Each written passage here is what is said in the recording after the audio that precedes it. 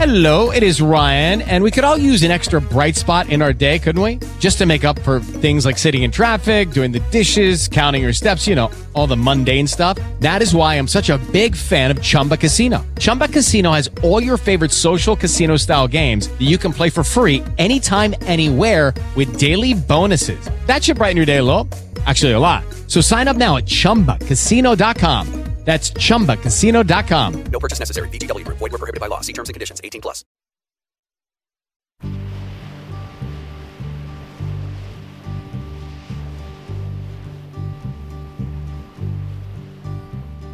Sitting in the morning sun, I'll be sitting when the evening comes, watching the ships roll in. Then I watch them roll away again. Yeah, I'm sitting on the dock of the bay. And hi, everybody, and welcome to our show. We're back at it on KOA News Radio, 9:07 the time on this Wednesday. It is September 9th, 2020. Not going to be sitting on the dock of the bay today. We're going to be wearing mucklucks and coats and everything. Welcome to. I love this about Denver. I'm glad we don't experience it on a regular basis. But where else, honestly, where else in the world can you have a temperature the day before of 90 degrees, and then the next day it's in the 30s and it snows? I think this is the only place, and I've lived all around the country. This doesn't happen anywhere else but Denver. From 90s to snow in, about 12 hours? It just can't happen. I mean, honestly, maybe Salt Lake. But I think we are so unique like that. Yeah, I don't think it would happen in Salt Lake. I think it's something about the Rocky Mountains that drop right to the plains. There's got to be something that has to do with that. And I don't think it's the same situation as Salt Lake. Is that a high barometric sort of? Are you going meteorologist on me? I'm an amateur meteorologist. Give me some good terms. Give me some good terms, Rick. Meteorological terms? Sure. Meteorological. You got high barometric pressure. You've got the high and the low meet, right? And then they clash. The high and low barometric pressures clash. I think you better you better stick with me and Kathy. I think your weather career might be put on hold. You know what? Can you see you doing the TV thing? Like, you got the high and low. They meet, and no, I wouldn't do that. I wouldn't want that job anyway. Me neither. But yeah, it is. I think it is very unique to Denver, and it's because of those Rocky Mountains. They're 14,000-foot peaks that drop right off to 5,200. Yep, it has to have something to do with that. So we've got, we had a lot of things to talk about today. Bad news out of UC Health Center, right? Oh, man. The injury yesterday to Von Miller certainly appears that it's going to cost Von the entire season. I got a heads-up call, and then I saw BK had a tweet about the injury, and I'm thinking, okay, let's just hope this is...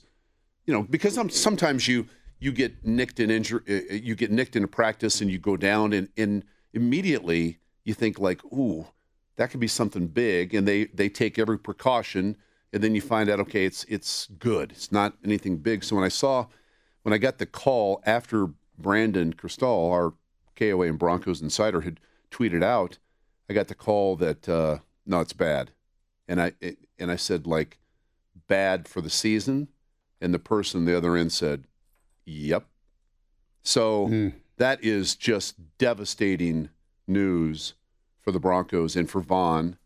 And, just to be hurt in practice. And stop and think about this. I mean, they really had not hit in practice the entire time, right? It's being reported it was a non-contact. Yes, that's correct. Last play of the practice, freak injury. He just made his usual, Von Miller pass rush move. Yep. And then something popped. You do see, we see so many non-contact ACLs, right? I mean, Emmanuel Sanders tore his Achilles tendon. back a couple of years ago, just running a route, no contact. Jake Butt retore his ACL, non-contact. We've seen so many ACLs, but I'll tell you this, it is uncommon to see that significant of ankle/tendon injury without some sort of contact. I mean, I just don't think you see it all the time. Remember when Elvis, too, tore his pectoral muscle? And he said all he did was lift up and the whole thing, like, ripped off. He told me there was no pain at all associated with it. But what it tells me is, I'm playing amateur doctor, is that there was a weakness there anyway. The fact that he was just doing what he normally does and you blow a tendon out or your ACL or whatever, that tells me it was probably going to happen at some point anyway. And so it happened here before the season even started. Unfortunately, he didn't get a chance to play, half the season even, but it tells me there was some sort of weakness there that was going to happen. When I tore my pec, same thing, Dave. It was just a freak thing, doing something that I'd been doing, pretty much my whole life. But the doctor told me, our doc out there at Stedman, Dr. Bobolek, he said you probably already had like a partial tear or, some sort of weakness there anyway. And then it just was ready to go. You know what it tells me? The human body is not built for football. I think you're probably right about that. I think you're probably right. I played a long time. I'm a football coach, but no, man, it's whatever it is, it's bad news for the Broncos. A handful of days before their season opener, and so now you've got Bradley Chubb, who is not completely healthy, right? Coming back off that ACL injury. And I think the Broncos are going to be very, very careful with him, not to push him until he's completely ready to go. I mean, you literally, and more than likely, will have two new guys on the outside of that Bronco defense in terms of edge pass rushers / linebackers when the Titans roll into town and that game is played on Monday night. Yeah, you went from having two of the best in the league, and if Chubb was 100%, I'd feel better about it. But you're right. He's not going to be 100%. And who you have, Malik Reed, you have Atachu. Would you go out and look for somebody if there's somebody available? Maybe a pass rush, a specialist that happens to be just hanging around somewhere. Well, and make a trade. Normally the guys that are really capable in that area, because there's such a premium on those guys they're all signed. Right. They're all with somebody else. But I'm sure you look at guys that have not signed, some veteran players, you may do that after you remove your face from the toilet from throwing up. And I've got to think that although they will put the right face on it, I've got to think that for a moment, John Elway and Vic Fangio and Ed Donatel and every other coach out there sort of sat there for a moment and said, really? I mean, seriously? But you know what? It's the NFL. I guarantee you those guys will say all the right things publicly, and they'll rally these guys and go to battle on Monday night. And that's, unfortunately, or maybe not even unfortunately, that's just how the NFL works. You feel really badly for the guy that is injured. You feel badly for yourself if you're a coach for about 10 minutes. And then you got to find a way to win a game. I mean, the expectations, remain the same. It's not like with Vaughn's injury, now all of a sudden, the entire coaching staff and the roster, they get a pass in terms of, well, if you finish 6-10 this year, there was Vaughn's injury. That's not how the NFL works at all. So what's ironic too is Vaughn was in the best shape of his life. Yep. Trained really hard in the offseason. He seemed more motivated than usual, like he had something to prove. I don't think he was happy with how he played last year. And he talked about how he'd become a leader on the team. He'd taken that role up, which is a role he was uncomfortable with before. And then this happens before he even gets to play one game. It's a big loss. It's a huge loss for this team and a defense that I think both of us thought would be top 5 defense. we'll see how it goes. Yep. And Vic Fangio, one of the best defensive minds in the league, he'll try to figure something out that could work for this football team. I think we're in good hands with him. Maybe some guys can step up. Dave, Malik Reed seems to be a guy on the rise, but you're replacing a first ballot Hall of Famer. Pretty hard to do. Yeah, no question about that. So we'll talk about that, obviously. 303-713-8585. Text line is 56690 on this chilly Wednesday morning. From the text line 303-419, where's Clowney? Well, you'll see him or hear about him on Monday night because Clowney signed a one-year deal with the Tennessee Titans. So he would not be available, right? Got to be somebody out there. Is Clay Matthews the third out there? I thought he signed with somebody again. I lost track of him. And Clay is on the other side of his career, and I haven't seen enough of him, honestly, to sit here and tell you, yep, I'm confident he can play. I don't know. He may be available. The Seahawks are rumored to be signing him, but that was from 6 days ago. Unless he signed between now and then. But he could be out there. Yeah, kind of looks from like everything I'm looking at, it looks like he's still a free agent. Yeah, he would be. Might as well give him a shot, right? 6-time Pro Bowler. Well, you got to determine, you'll go back and look at his film from when he last played in the league and determine what he has left and what would it take to sign him. What kind of money would he be holding out for? I played with his dad in Cleveland for a long time. His dad was a first-round draft choice out of USC. And I, of course, I'm biased on this. I think his dad was a better player than the son, and his son is a hell of a player, or at least was. So that would be an interesting move. I haven't heard any other names sort of thrown out there. I would have to think that Matt Russell and his crew over at UC Health Center are scouring available players and looking at those lists and trying to say, hey, what can we do to fortify that roster? From the 970-402, Miller's injury COVID related? I wouldn't think so. I mean, I don't think so. I don't think there's any parallel between, either fracturing your ankle or tearing a tendon or having an injury that will cause him to miss an entire season to COVID-19. Here's a guy, Cameron Wake. Looks like he's available. Cameron Wake has been a good player before. He is a free agent, played for the Titans last year, played for the Dolphins for about 10 years before that. Long time. So he is out there right now, and he's only, he's pretty old now. You were going to say he's only 40. he's 38. Young to me and you, right? He's 38. So. Oh, he's almost 40. I was kidding. He's older than I thought he was, actually. Yeah. He'd been around since 2005. Well, listen, I mean, this is going to be a one-year deal, and he's going to be probably, whoever it is, he's going to be a spot player. So you've got to determine, hey, can we get from whomever we are thinking about signing, can we get 25 snaps a game for 16 games? I mean, or 15 or 14, whatever. Hopefully he's in shape. He does have over 100 sacks in his career.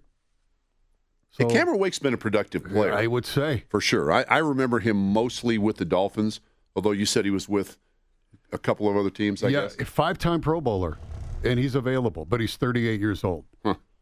Hello, it is Ryan, and I was on a flight the other day playing one of my favorite social spin slot games on ChumbaCasino.com. I looked over at the person sitting next to me, and you know what they were doing? They were also playing Chumba Casino. Coincidence? I think not. Everybody's loving having fun with it. Chumba Casino is home to hundreds of casino-style games that you can play for free anytime, anywhere, even at 30,000 feet. So sign up now at ChumbaCasino.com to claim your free welcome bonus. That's ChumbaCasino.com and live the Chumba life. No purchase necessary. VGW. Void where prohibited by law. See terms and conditions. 18+. So, bad news for the Broncos in that regard. Nuggets, by the way, come up tonight. Game 4 of their best-of-7 series with the L.A. Clippers. Ought to be interesting. Lakers took a 3-1 lead in their series against the Houston Rockets. They're just too big for Houston. I mean, and they played really good defense last night.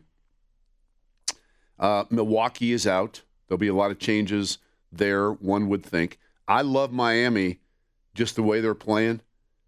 Jimmy Butler has given them a lot, but I'll tell you what Miami has. They don't have a lot of star power. They've just got smart and tough players. And I give Eric Spoelstra a lot of credit because I watched that team play, and I'm like, wow. They were just tougher than Milwaukee, played harder, bunch of grinders. They're dangerous. And so they await the winner of the Boston-Toronto series. I think that'll be Boston. Miami and Boston in the Eastern Conference Championship Series, I think that'll be a hell of a combative series. Really fun to watch. And how do you feel about the Nuggets tonight? Kind of a must-win game for them. Yeah, you don't want to go down 3-1. No. This is not a team that I think realistically you could expect to beat 3 straight times. So I think it's a really important game for the Nuggets, obviously. You know what? I give them a puncher's chance. I mean, they got to come out and play defense and be very active, and they've got to figure out how to get Jamal Murray off. How do we go about changing things up and being able to free him from either Paul George or Kawhi Leonard? How do we do that? And I think he's got to be more aggressive in not, as I said this the other day, not with his handle trying to beat one of those guys off the dribble. That's not going to happen on a consistent basis. But how do you free him up to get involved in the jump shot game that he's so good at? So we'll see what Michael Malone comes up. Nuggets are 8-point dogs in the game. So it's pretty much what they were. Kind the of been other that, night. yeah, kind of been that the whole series. From the 719-688, Von Miller's injury reinforces the notion that as a whole, 2020 sucks and COVID related. You've got to be kidding me. Yeah, well, that was one of our texters just asked that question. So let's get to the phone lines quickly at 9:22, and Keith is joining us on KOA News Radio. Good morning, Keith. Good morning. What's up, crew? How you guys doing? What up, man? Keith? Good. Hey, Dave, I'm going to make it real brief. I just wanted to call and congratulate you that you're back in the saddle again, man. And good luck on repeating. Oh, yeah, thank you, Keith. I was thinking, what am I? You're back in the I was saddle, wondering Dave. too. Like Dave, Dave is playing Where did I get football? bucked off the horse? No, man. Did they make a final decision that high school football? I've not heard that. I know there's a little bit of pushback from certain places in the state, but I think it's I think it's good for these high school kids to have a sense of normalcy, and I applaud the governor's office and CHSAA for finding a way to make this work. We'll wait for the final announcement, which has not come yet from CHSAA. And again, I found out early today that there is some pushback. There's some school districts that are saying we're not ready to play, and so I'm sure they'll come up with a plan that will be equitable and figure out what is best for the majority of kids in this area. Does everybody have to play? Right? You No, don't have to play. No. Yeah, you don't. Yeah. I guess you don't have to play. Look at college football. I know there are districts that are ready to play, including the one that I coach in. So we'll see. But Keith, appreciate it. So good luck, Dave. Good luck, and you guys have a terrific day, guys. Thank you, Thanks, Keith. Keith. Appreciate you, Keith. Keith is so happy now that his wife's back. I know, right? Can you hear it in his tell. voice? The newfound energy is back. You know what we so call that, happy. Rick? A jump in his step. He's got a little jump in that step.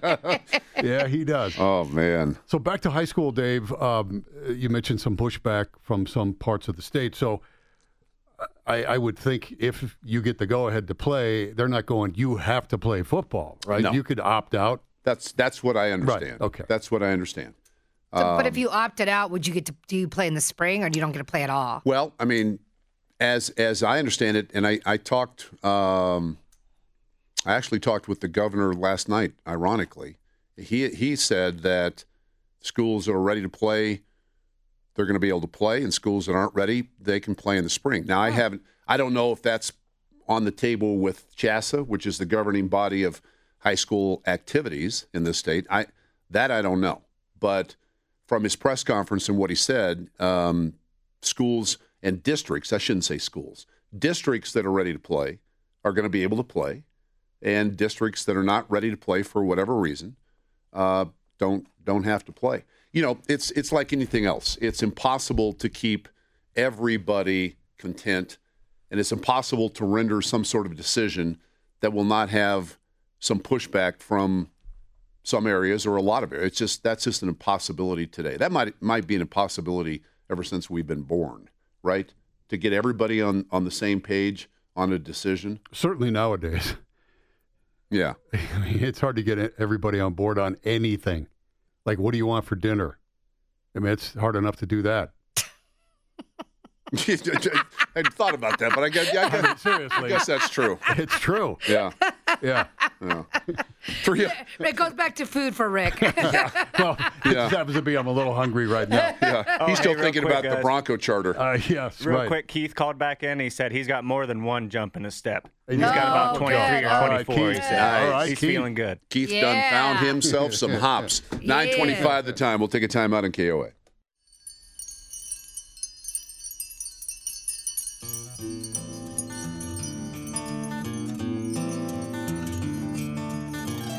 Welcome back on KOA 938, our time. We're going to talk with our KOA and Broncos insider, Brandon Cristal, in a moment. We've opened the show talking about the injury to Von Miller yesterday. There's no definitive word. I mean, there are people speculating that Von, in fact, may be out for the season. Rick, you got an interesting text. Yeah, Ryan Edwards, one of the hosts of Broncos Country Tonight here on KOA, texted me. Actually, it's a tweet from Ian Rappaport.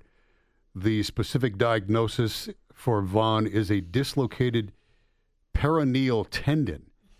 Essentially, the tendon flipped over the ankle bone. The best option is usually surgery with a general recovery time of 5 to 6 months. Absolute best case scenario is 3 months. And then the doctor that examined Von said that he's had 2 players return in 3 months. So a little more optimistic. He was going to see an expert in Wisconsin, right, today? Another doctor? Dr. Chow. Yeah, and that's the guy who said he's had 2 players return in 3 months. So maybe that's a possibility with Von. And then Ryan, I asked Ryan about pass rushers that are available. We talked about Cameron Wake before the break. Terrell Suggs is out there. Old Terrell Suggs. Clay Matthews is available. Jabal Sheard and Ziggy Ansah are a few that are available. Ziggy Ansah is a bit intriguing to me. It looked like Seattle was going to sign him last month, and then they didn't. He is a free agent. Yeah, but Ziggy Ansah is a hand-in-the-dirt player. Ziggy Ansah is not – he's not going to be – I mean, can he be a pass rusher? For sure, but he's a three-point stance guy. The way the Vic's defense, yes. Ziggy's not going to be, guarding receivers, coming out of the backfield or anything like that. So, but Clay Matthews could probably be that guy. No, he's very similar in terms of style of play. The style of defense, for sure. Funny, the peroneal tendon. I injured that a few years back while running, and I didn't completely tear it, but I was in a walking boot, and it's on the outside of your foot, and how'd you injure it?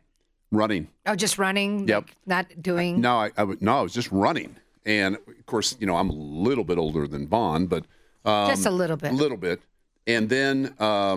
And actually, I was playing basketball. Let me take that back. I was playing basketball when I first hurt it. And it was like I was playing, and it was like I felt like I heard a pop, felt a pop, and it's like, ooh, that doesn't feel normal to me. And that was the injury. Now, fortunately, mine didn't require surgery, but I was in a walking boot for like 3 weeks, and that was the end. I did not play basketball after that.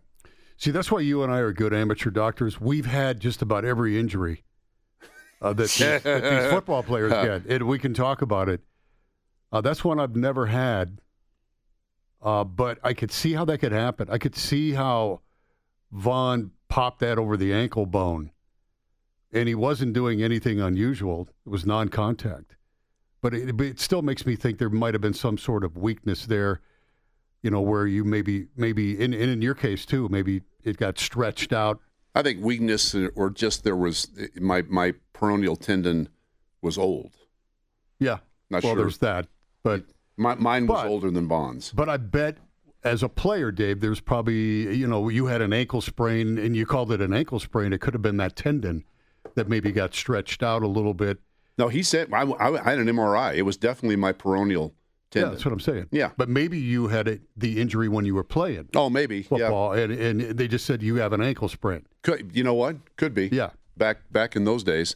Brandon Cristal, our KOA and Broncos insider, joins us now. BK was the one who first tweeted out the injury to Von Miller. So we're hearing a few things now today be about maybe it's an injury that would not be season-ending, but nobody is really certain. What are you hearing?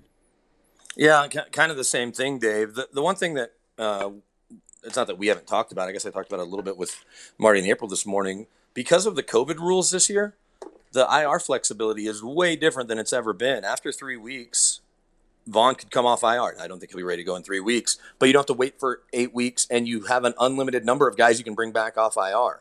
So to say it's season ending, that could be true. But if he's if it's not as bad as they think when they get in and do his surgery, if he recovers fast, maybe by the end of the year he could end up on the field. I'm not speculating to say he will. I'm just saying you don't have to set him to the side like they did with Justin Sternad before they made the 53, say he's done for the year. They could bring him back if the non-surgical option turns out to work. When I hear non-surgical option, though, it feels like it almost never works, right? We can look at Bryce Callahan last year with the foot injury and trying to go the non-surgical route there on the broken screw in his foot. I realize it's completely different other than they're both obviously lower part of his leg or their legs.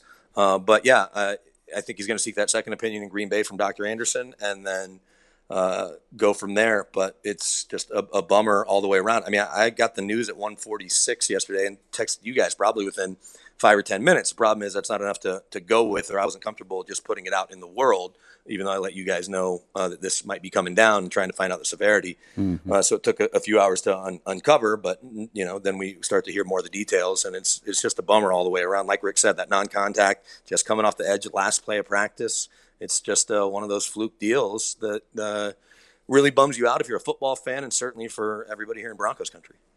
Are you hearing anything about what the Broncos might do to address this? Just go with who they have, or are they actively looking for somebody to that they can sign that's out there, like a Clay Matthews? I think they're actively looking, and it's going to be very likely one of those names that you guys have thrown out, or that everybody has identified, whether it's Clay Matthews. Cameron Wake's 38, but he's supposedly in good shape.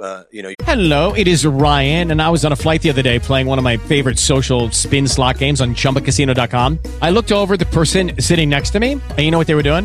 They were also playing Chumba Casino. Coincidence? I think not. Everybody's loving having fun with it. Chumba Casino is home to hundreds of casino-style games that you can play for free anytime, anywhere, even at 30,000 feet. So sign up now at ChumbaCasino.com to claim your free welcome bonus. That's ChumbaCasino.com and live the Chumba life. No purchase necessary. VGW Group. Void where prohibited by law. See terms and conditions. 18+. As humans, we're naturally driven by the search for better. But when it comes to hiring, the best way to search for a candidate isn't to search at all. Don't search, match with Indeed. When I was looking to hire someone, it was so slow and overwhelming. I wish I had used Indeed. If you need to hire, you need Indeed. Indeed is your matching and hiring platform with over 350 million global monthly visitors, according to Indeed data, and a matching engine that helps you find quality candidates fast. Ditch the busy work. Use Indeed for scheduling, screening, and messaging so you can connect with candidates faster. And Indeed doesn't just help you hire faster. 93% of employers agree Indeed delivers the highest quality matches compared to other job sites, according to a recent Indeed survey. And listeners of this show will get a $75 sponsored job credit to get your jobs more visibility at Indeed.com/podcast. That's Indeed.com/podcast. Terms and conditions apply. You've got agents reaching out. You've got the team kicking the tires, so it's kind of going both ways. Ziggy Ansah's out there, but is he too similar to Bradley Chubb that you wouldn't necessarily want to bring him in to have guys that are the same on both sides? Maybe he ends up being the best option. There's a guy named Isaiah Irving that was with Vic in Chicago, but I talked to one personnel guy in the league who said he's just a guy. So they do have options. Clay Matthews is the one that I think that excites me the most. Terrell Suggs is out there. Obviously, one of your favorite Arizona State Sun Devils, T. Sizzle, but I think he and Dave were rookies together, so I'd be a little worried about bringing in T. Sizzle, even though he looked okay last year with the Chiefs. Gratuitous shot from the little man. Well, look, I just want to say, I know I think I'm shots 42. fired. I'm pretty sure that at 42, for real, Terrell Suggs was in college when I was in college. Now, So, Terrell, there's hey, that. listen, and we had a texter that said Suggs signed with the Titans. No, that was Jadeveon Clowney. Suggs, I believe, is still out there. Suggs, listen. First of all, you're not going to find anybody that has the skill set of Von Miller, right? But Suggs, as you said, is more like Bradley Chubb. I mean, that is a stout pass rusher, but a stout guy in the run game. I think it depends on what the Broncos are looking for in terms of trying to duplicate as best they can, which is impossible, the skill set of Von Miller. And the guy that comes to mind would be Clay Matthews. If they research that and feel like Clay's still willing, can they get a deal done? And does he still have enough in the tank? I mean, I haven't spent a lot of time watching Clay Matthews the last couple of years. Well, and so neither have I, especially with the Rams last year, with them falling off after the Super Bowl. I didn't keep tabs on them too much either, and obviously we're pretty busy on Sundays as is. But doing a little digging, he did have 8 sacks in 13 games, and they can drop him into coverage. Obviously, he was there with Wade Phillips, a defense that's similar to this in some respects, to the one Vic runs. Obviously, base 3-4, and he is probably the most unique of those guys. And maybe at times the most similar to Von Miller, but they're not at the same spot, even though they're about the same age. It seems like Clay's best days are behind him, but he had Aaron Donald there last year and then Jalen Ramsey, but he didn't have Bradley Chubb, who fingers crossed will be healthy sooner than later, and Jarrell Casey. So, I think that just having 2 studs up front versus Aaron Donald, maybe the best defensive player in football, and I guess Michael Brockers is the second best guy. Maybe he comes in and is effective. It also becomes a question of money. The Rams still own $2 million, and I think they've been slow playing that, even though he's calling him out on social media over the summer, saying he wants his $2 million so that they can use it as offset money if a team signs him. He was set to make, I think, somewhere between $5 and $7 million in cash when we talk about bonuses and salary and everything. So what would he sign for? That's a question too. Mark Barron was kind of in that same boat where he was set to make about $5 to $6 million with the Steelers, but he was fine signing here for $2.5 million. So, does Clay Matthews want to play, and does he think this is a great opportunity, or does he want to wait and see, can he get top dollar somewhere else? So dropping into coverage wasn't exactly Von's strong suit as a player, right? Well, other than that one game against Tom Brady in the AFC Championship game, every other time we're all just sitting there going, you've got the best pass rusher in the league. Why is he dropping into coverage? So the point I wanted to make was maybe you could get a guy that is better than Von in pass coverage and just good enough as a pass rusher, and maybe you can kind of offset the loss a little bit that way. Well, I think so. And knowing a little bit about how Vic's defense works, and I don't want to pretend that I'm one of those guys that'll get on here and tell you about sail routes or how to attack a Vic Fangio defense. But, Dave, tell me if this sounds right to you. Prior to Chubb getting hurt, people that you would talk to said that Chubb was basically in the Khalil Mack role of this defense, and that he is the kind of the focal point of what they're doing on the edge. Von had to step into that role after he goes down and play the Sam. But with Chubb coming back, then that allows you to put someone like Matthews out there with him. And like you said, Rick, drop him into coverage and let him, use his athleticism and not just worry about coming off the edge. And it allows you probably to disguise coverages more. Yeah, I would say, obviously Bradley Chubb is more physically similar to Khalil Mack, right? They're both bigger outside edge rushers. They're both stout in the running game. But I think a lot of what we're talking about now will come down to really what's the feeling within the building with respect to not only Malik Reed, but I think of Jeremy Atashu. And last year, he played pretty well. And I know that, from a coaching standpoint, that they liked him. He brought something to the party. Now, so Does that mean he could be a 16-game guy and give you 50 to 65 snaps a game? I don't know, but I think we won't know completely because that's, as we all know, the way coaches operate. We don't know completely what they truly think about Malik Reed and Jeremy Attaochu, and I think that is going to be very important in them making the decision as to sort of how to battle through this. Well, and I think to just kind of follow up on that point, if they don't really make any kind of overtures to Clay Matthews or Ansah or even Terrell Suggs, and they were to sign a guy like Isaiah Irving, who was described to me as just a guy, and he becomes basically depth, that lets you know that they do really like Malik Reed, who had a really solid training camp, who played plenty because Vaughn was in and out of practice a little bit, and then with Chubb missing practice, and then Attaochu picked up right where he left off. Vic was complimentary of him. Vic's done a better job this year of just doling out compliments. Last year, he was not big in the compliment department. It felt like you really had to work at it. So I don't know if someone said something to him, but he went out of his way to talk about Attaochu, or he's teed up on him, but he was very praiseworthy in his comments, saying that he really didn't know him when he came in, other than understanding where he had played and got to know him, and really liked the way he came on at the end of the year. But with Chubb on seemingly a pitch count, at least early in the year, you're going to need a fourth body. The question is, who is that fourth body? So I think, it'll give us a big indicator as to what they think about those two guys, and maybe one more than the other, depending on how the snaps shake out once Chubb's healthy. But based on the guy that they bring in, the fourth player that they'll bring in to replace Vaughn on the roster right now. Well, what a guy, and I know they cut him. I'm trying to remember if they re-signed him or not. What about a guy like Justin Hollins? Well, Brandon Staley, who was his position coach last year, now calling the defense with the Rams, talked Sean McVay and Les Snead into scooping him up. He was one of the 17 players claimed. Okay. Yeah, so he's on their roster. If he was on their practice squad, I think he'd be the guy. Probably already on a plane, right? He'd probably already be back at the UCL training center. But they're gonna have to get creative. They're also gonna have to get creative. This is an injury that we're probably gonna need to talk about at some point this week.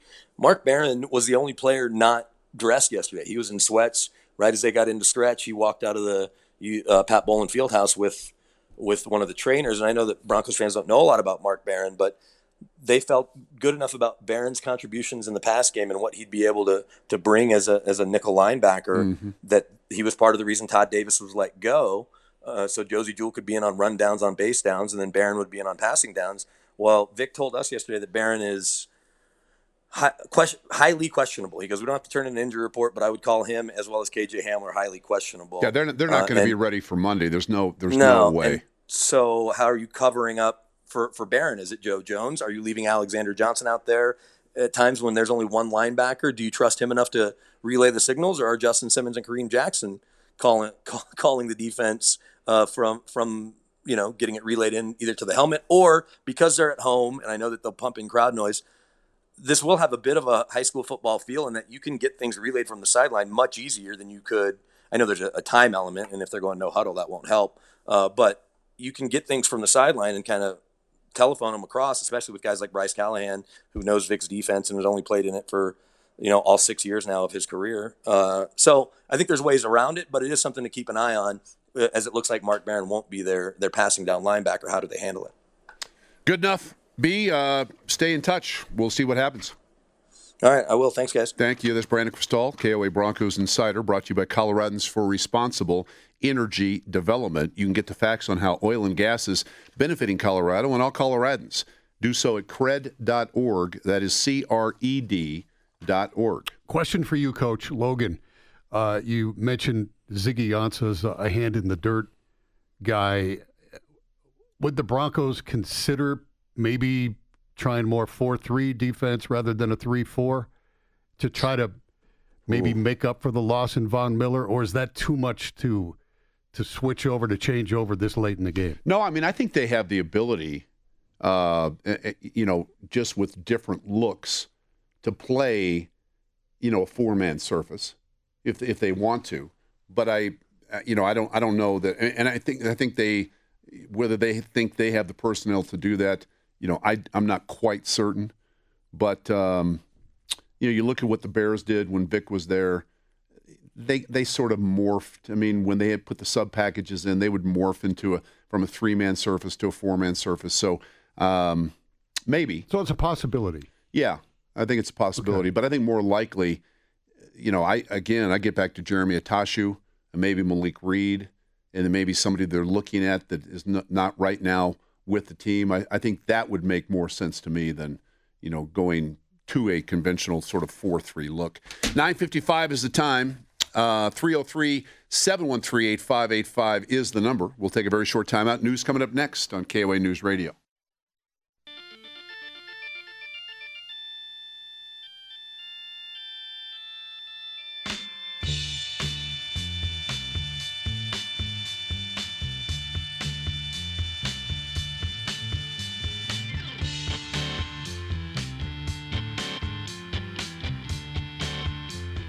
$17 minutes worth of In-A-Gadda-Da-Vida. Way to hit the post on that. We'll see you back here at 10:24. Second hour of the show. Dave Logan, Rick Lewis, and Kathy Lee. Logan Lewis on KOA News Radio. Good morning.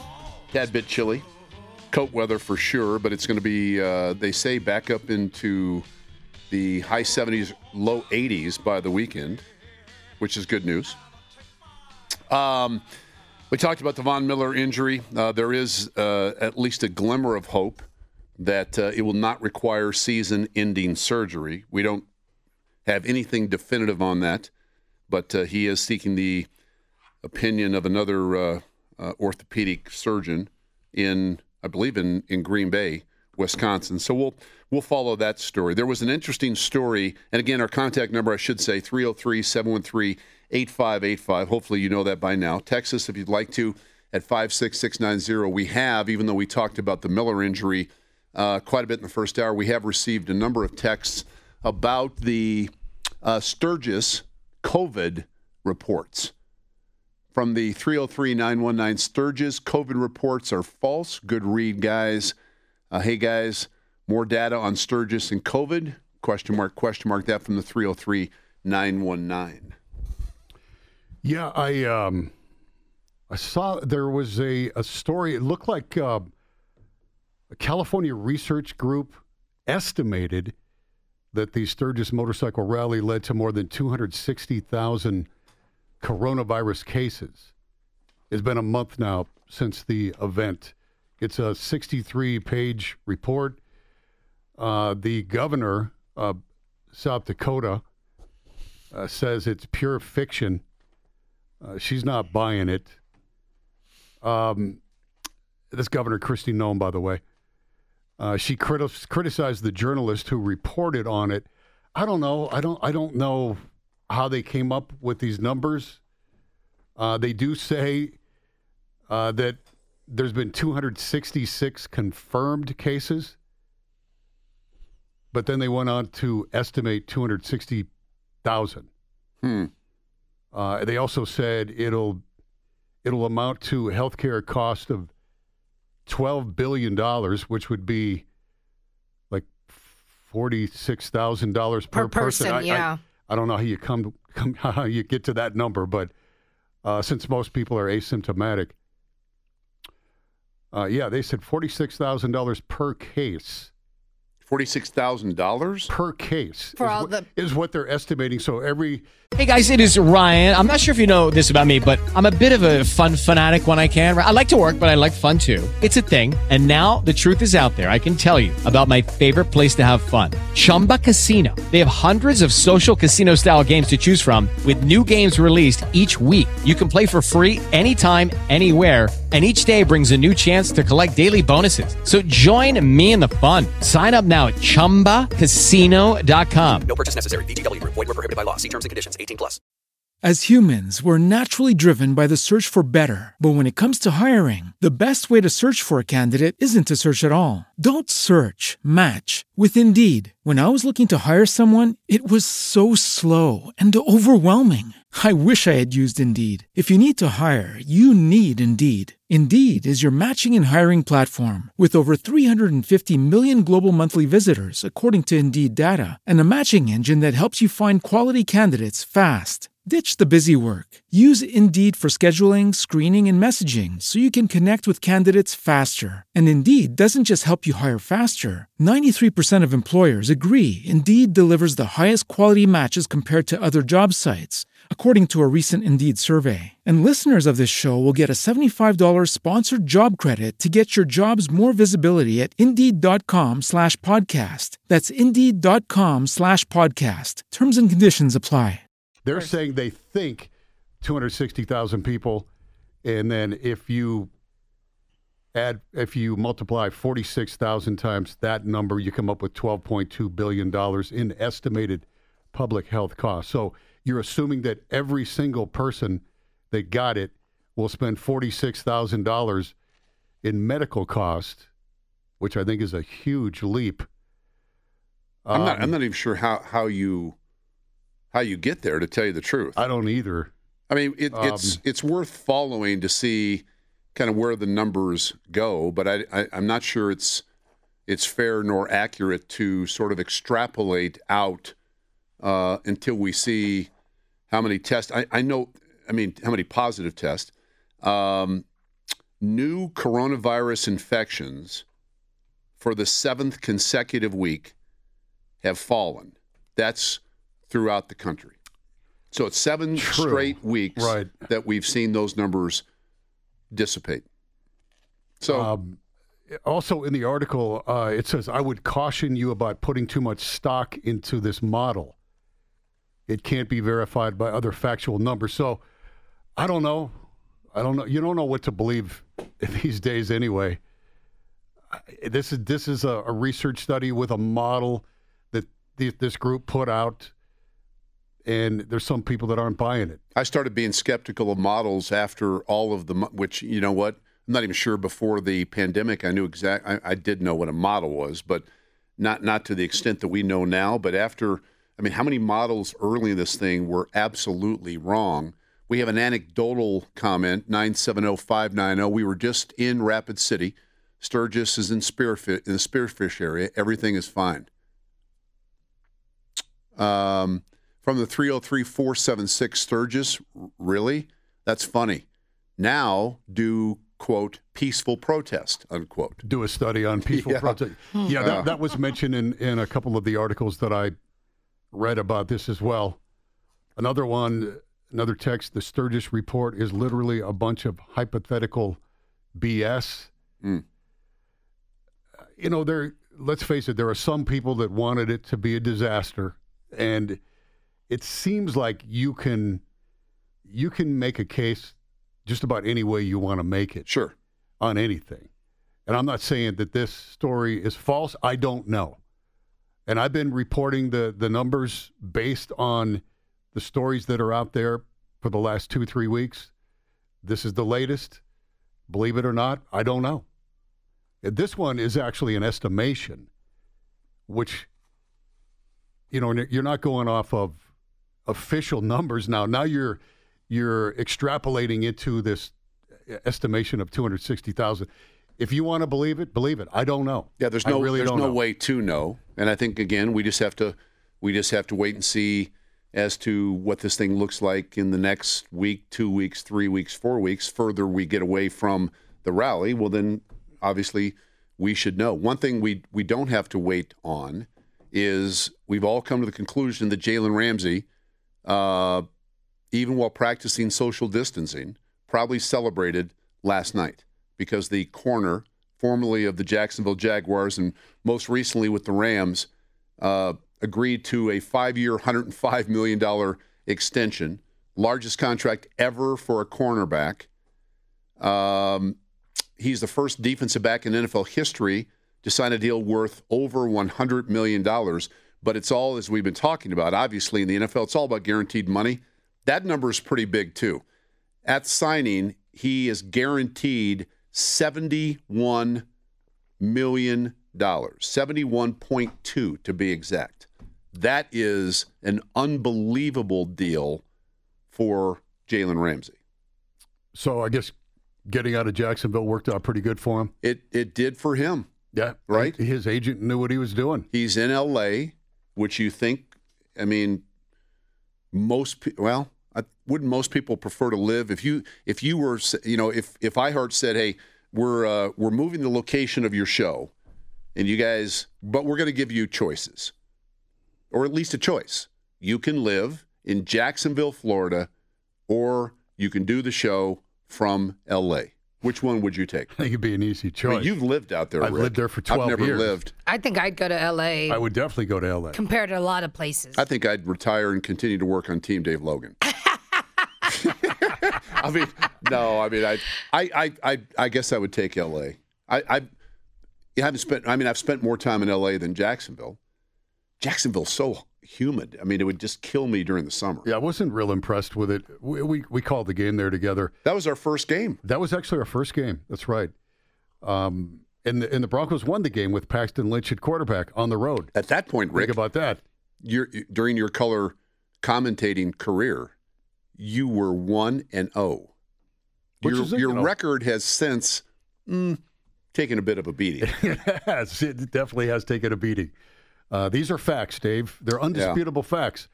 But I've been through Jacksonville before, and it's just not my favorite part of Florida. I do like some parts of Florida. Just not Jacksonville. Where would you live if you had to live in Florida? I would probably live Tampa? I love the Gulf Palm Coast of Beach? Florida, actually. I like the Gulf Coast. I would live, Tampa would be good. There's some of those islands, like Sanibel Island, Marco Island, that are really nice in the Gulf Coast. Where is that? Is that? It's in the southwestern part of the state. Okay. In the Gulf side. Not in Fort Lauderdale. Kind of close to Naples. You know where Naples is? I do. I had a speaking engagement when I played for the Browns in Naples, Florida. I don't know how. That's a nice town. There's really a lot, nice. And there's a lot of very nice, wealthy, older people in Naples, Florida. Don't a lot of people from New York go down to Naples? I think a lot of people from New York sort of migrate to Florida They in do. general, yeah. Right? My Like- mom and dad lived there for a number of years after he retired. Kind of like the East Coast people go to Florida, and I feel like the Midwest to West Coast people go to Arizona. Yeah. To, like the older people? Yeah, that to stay in this Rick, warmth. where are you going to live? Arizona. Oh. Now, how old are we talking? 80?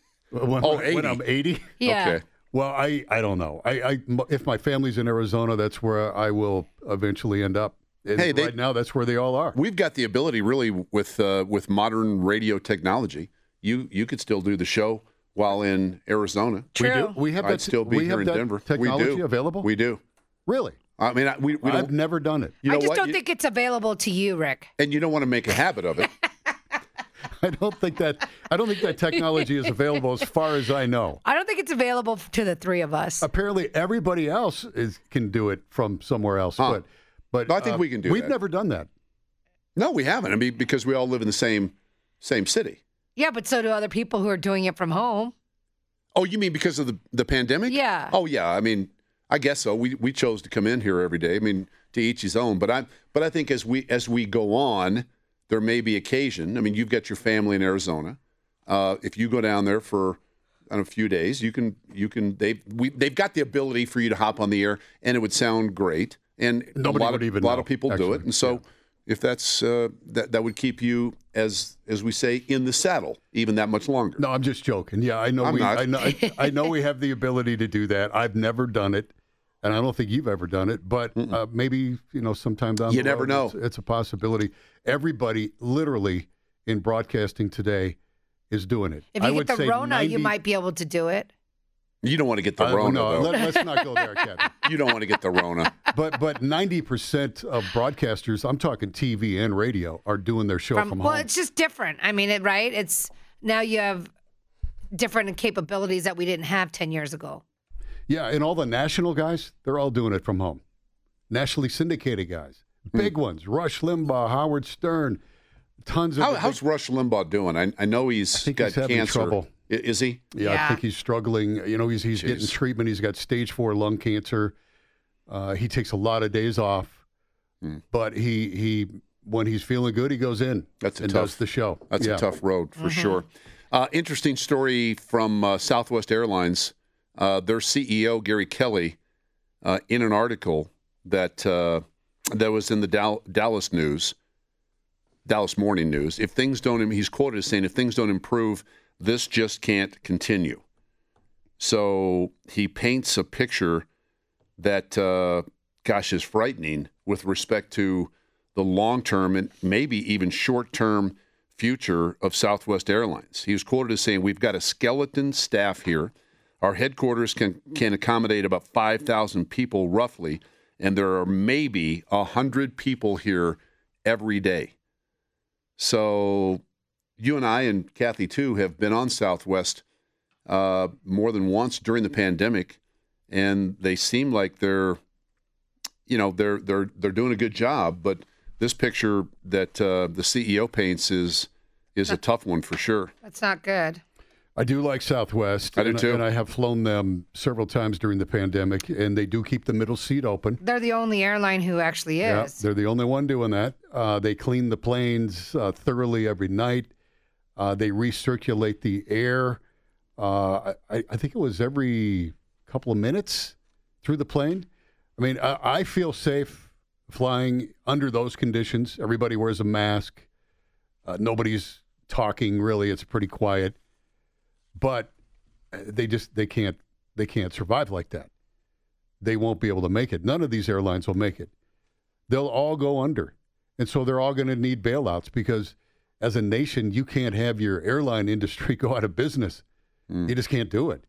So that's going to be another giant bailout that you're going to see sometime in the future. And it seemed like Southwest was, in terms of their business model, was certainly doing a good job. The CEO continues in that article, and I quote, "We were very well prepared for the pandemic coming into it. Record low levels of debt, which means we had plenty of cash, and we boosted our cash reserves dramatically this year, and we're working on adjusting our cost structure. We've already got a low cost structure in the first place, and we're very well suited to serve the leisure side of the market in addition to the business travel market." But he goes on to say, "I'm certainly, however, not bullish that business travel is going to bounce right back. In fact, I would argue that relative to a normal recession and recovery scenario, this will be twice as long. I wouldn't be surprised to see business travel languish for a decade before it gets back to 2019 levels. So, yes, we are prepared for that." A decade? Yes. Wow. Yeah, think about this, Dave and Kathy and Grant, that we've found out during the pandemic that we can have Zoom meetings. You don't need to fly and have a face-to-face meeting with people anymore. It's very true. And so that's going to change the game for these airlines. They're going to have to restructure and regroup, and there's a lot of things that have changed during the pandemic that will never be the same. Southwest had 28% of all of their employees take voluntary leave or early retirement when this pandemic first started. Wow. I mean, that's a huge number. And I think one of the reasons that they've been able to continue and provide good service is that. But in terms of how do you grow your business or how do you stay solvent moving forward with the lack of business travel that he expects over the next, he said, decade, man, I don't know. I don't have an answer for that. You know what I saw them do that it was a different strategy than the other airlines. So they block out all middle seats, but they're flying a lot more flights on their routes than the other airlines. The other airlines decided they weren't going to block out middle seats, but they were going to cut their flights way back. So say, for instance, American normally would fly, 5 or 6 flights a day to Phoenix. Now they're doing 2. And so they're trying to fly 2 full planes back and forth. With the Lucky Land Slots, you can get lucky just about anywhere. This is your captain speaking. We've got clear runway and the weather's fine, but we're just going to circle up here a while and get lucky. No, nothing like that. It's just these cash prizes add up quick. So I suggest you sit back, keep your tray table upright, and start getting lucky. Play for free at LuckyLandSlots.com. Are you feeling lucky? No purchase necessary. Void where prohibited by law. 18+ terms and conditions apply. See website for details.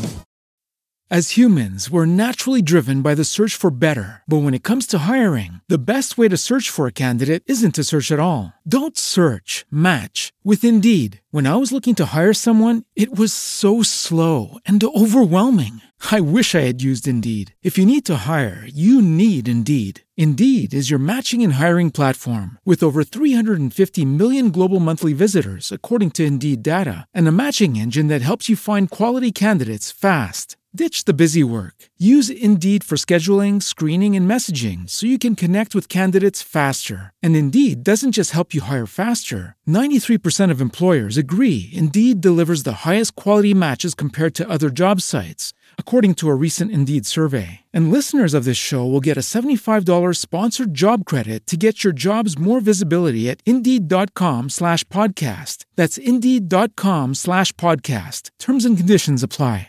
North to Phoenix, where Southwest is doing, they have like 8 or 10 flights a day going from here to Phoenix, but they're blocking out all the middle seats. So they're still flying all their flights. I wonder which one worked out better. I have a feeling it's Southwest model. Yeah, again, as we head to a quick timeout, CEO is Gary Kelly of Southwest Airlines.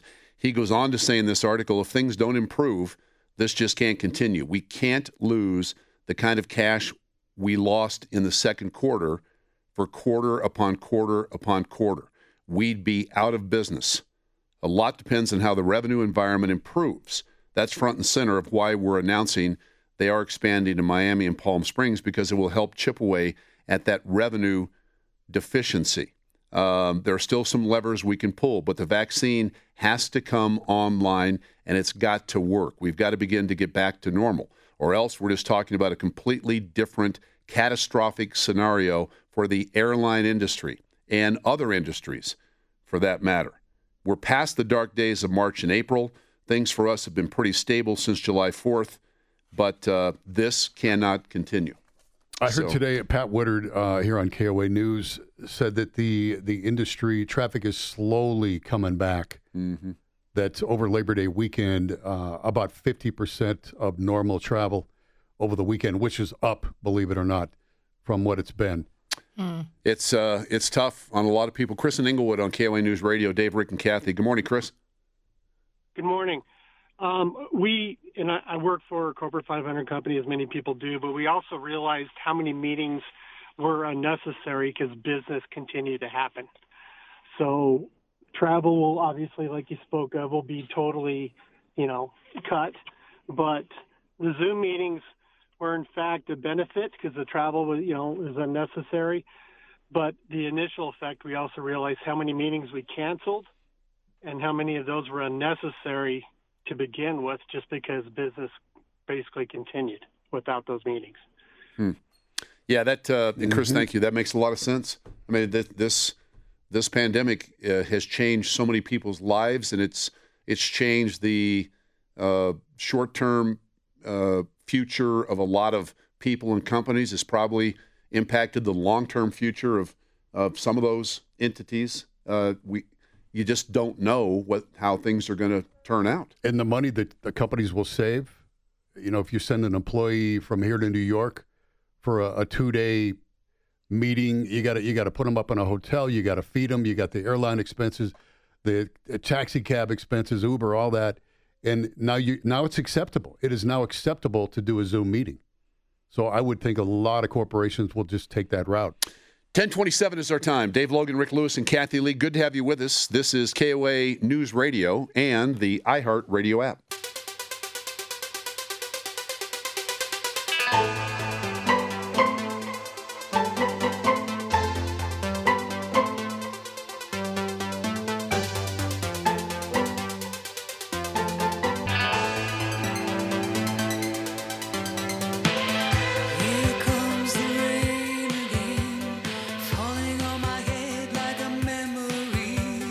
We're back at 1040 on KOA News Radio. Dave Logan, Rick Lewis, and Kathy Lee. This is actually an interesting text, which I was thinking about the same thing. It says, on the airline reduction in staffing, let's hope the mechanic and maintenance employees remain 100%. Safety first. Oh, yeah, absolutely. That's what you'd hope. They don't cut any of those. Yeah. In the airline business. No doubt about that. I've got an interesting text as well. So evidently after yesterday when Governor Polis came out and said he was behind high school football returning for the districts that would be able to accomplish that, I've just received a text that the board of CHSAA has voted unanimously not to change the calendar. So, if I'm reading this correctly, that would mean that we will have no high school football this fall in the state, even though the governor said that he was behind those districts that wanted to play. And that's really all I know. Well, that'd be a huge disappointment. It's hard for me to believe. I'm shocked. That sucks. I am absolutely stunned. Huh. So the governor... Didn't they blame the governor first in saying that they couldn't play because the governor would not allow? Well, the state, the governor's office had... yes, I know that CHSAA initially had put, I believe it was 3 proposals, in essence, in front of the governor and his staff. The first 2 were shot down. The last one, there was some pause, and so right up until the day that it was announced, and we were doing the show, that it was announced they would not play high school football. Then it seemed like things changed when other states that had made similar decisions about moving the football season to the spring rethought their position, Michigan being one. It seemed like things had changed. The governor's office apparently was fully behind allowing districts that wanted to play, allowing them to play. But I just, and I'm trying to confirm this, I just received a text that said the CHSAA board voted unanimously not to change the calendar. And that's really all I know, other than I'm beyond disappointed for a lot of kids in the state. I don't even, until I find out more information, I'm not even sure, how to comment on this. But, gosh, you go from getting the news yesterday and really starting to be excited about cranking up and having a chance to put together a season, and then you hear this. So we'll wait and see. I'm sure I'll have the email forwarded to me in a moment, but if I have no reason to believe that the text I just received is not accurate, and so it looks like there will be no high school football played in this state this fall. Which I don't know. Really, I don't know what to say. Huge really disappointment. Sad. Wow. Huge disappointment, and I think they got everybody's hopes up. I don't know why they wouldn't play, and to unanimously vote not to makes no sense. Yeah, to me. I'm anxious to hear. Because they had a vote last night, right? What was last night? Tuesday. They had an emergency meeting last night at 6:00. So I don't know if the vote was conducted. Maybe the vote was conducted then. Huh. But I again waiting to get that email. Not one person on the CHSAA board voted yes. Again, that's what my text says, and that's with the governor's approval. Yes, you don't see that happen very often, because especially during this pandemic, it's been the governors that have called the shots on literally everything. Because didn't Michigan turn it over, and now they're playing high school football because the governor allowed Governor Whitmer in Michigan allowed it. She's been one of the strictest governors in the country, and they're going ahead with high school football. And I think Dave mentioned the other day, only 10 states are not playing high school football. Looks like Colorado will be one of those 10. And maybe some of these other states decide to play, sometime here in the near future. I am stunned. Me too. Yeah. Again, hopefully we'll get a little bit more information about this. I've not seen the email. I was just told I will have the email forwarded to me, and when I do, we'll read that. Dan in Aurora joins us on KOA News Radio. Good morning, Dan. Hey, Dave. I got real problems with the inconsistency of Jared Polis. I mean, he sits there and allows, 5,000 people protest marches in Denver and Aurora, and yet I am a veteran that's like cancer and old Vietnam veteran and hanging on. We do gun shows. He hates us. We have less people, Dave, than any protest rally or even a super Walmart come through our doors. And other states, Texas, Oklahoma, Kansas, they're having gun shows. We're not. The guy doesn't like us, and he uses it for political purposes. And why he likes some businesses and doesn't others, it doesn't show consistency. I know the restaurant and bar and the Bandmaker people are ready to find a new governor. But, I mean, some of them talk about recalls, but they're short on doing it, and people are short on signing petitions for it. But I don't see a good future for Jared Polis being reelected. Well, Dan, thanks for the call. We'll see about that. I think, when you look at the numbers in terms of COVID-19 in this state, state's done a pretty good job with respect to that. Now, there have been things put in place that have really made it difficult on small businesses, and I get that as well. But strictly in this particular area with high school football, listening to the press conference yesterday, Governor Polis said, "Hey, I'm willing to allow high school football to take place, and it's going to be up to CHSAA." So again, I don't have all the information, so I'm going to refrain from speaking my mind because I don't have all the facts here. But what I am told is that the board of CHSAA voted unanimously not to alter the schedule, which means the schedule was that high school football would be played in the spring, and the board has voted unanimously to uphold that. And I know in hearing some of the things last night, there were some districts that were not, they felt were not prepared to play football. But I know there were districts that were prepared to play. But I'm going to refrain commenting because I don't have all the facts yet. I just sent it to your email. You saw it? Mm-hmm. Okay, so let me just, even though we're on the air, let me just read this.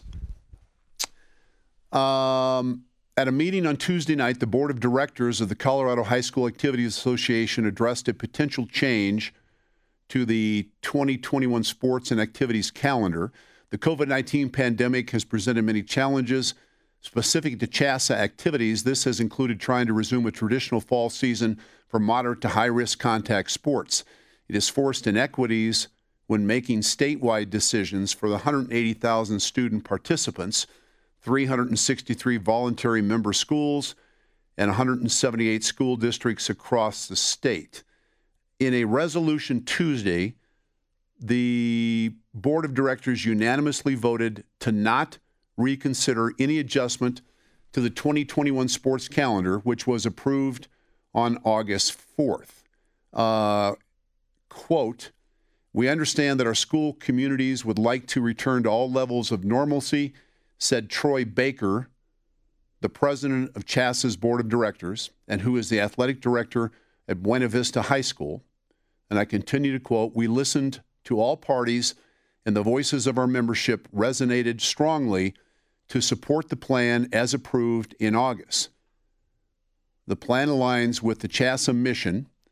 All students have an opportunity to play a season during the 2021 school year," said Richard Hargrove, the superintendent of Springfield Schools and a member of the board of directors. Quote, "We are focused on getting schools started and running smoothly, as well as handling all the issues of running a school district and trying to have that be as normal as possible. We do not want to travel. The biggest thing for me in the end is that we have continued to move the goalpost. And every time we turned around, we had something else we had to adjust to." quote, the discussion last night amplified that there was another potential goalpost movement, Hargrove continued. We have already developed a calendar that addresses the concerns of health officials and gives all students a season and a chance to participate. We need to move forward with that plan. So I'm going to continue to read all this. So this is a board member from Buena Vista. That is a board member of CHSAA. Is he the guy calling the shots? Well, the board obviously is. During the discussion, the board as a whole noted that, and I'll read these 4 things, the safety, physical, and emotional well-being of Colorado students, participants must be at the forefront of every decision. Diverse educational return to learn models exist throughout the state, and they must not be undermined. Students have already integrated into non-traditional participation opportunities in the rural and metro areas.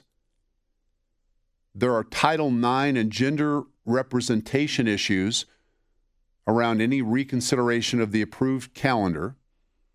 So I'm just going to continue this. This is a quote from Tarita Walker, who's the assistant principal at Denver East High School and also a member of the board of directors.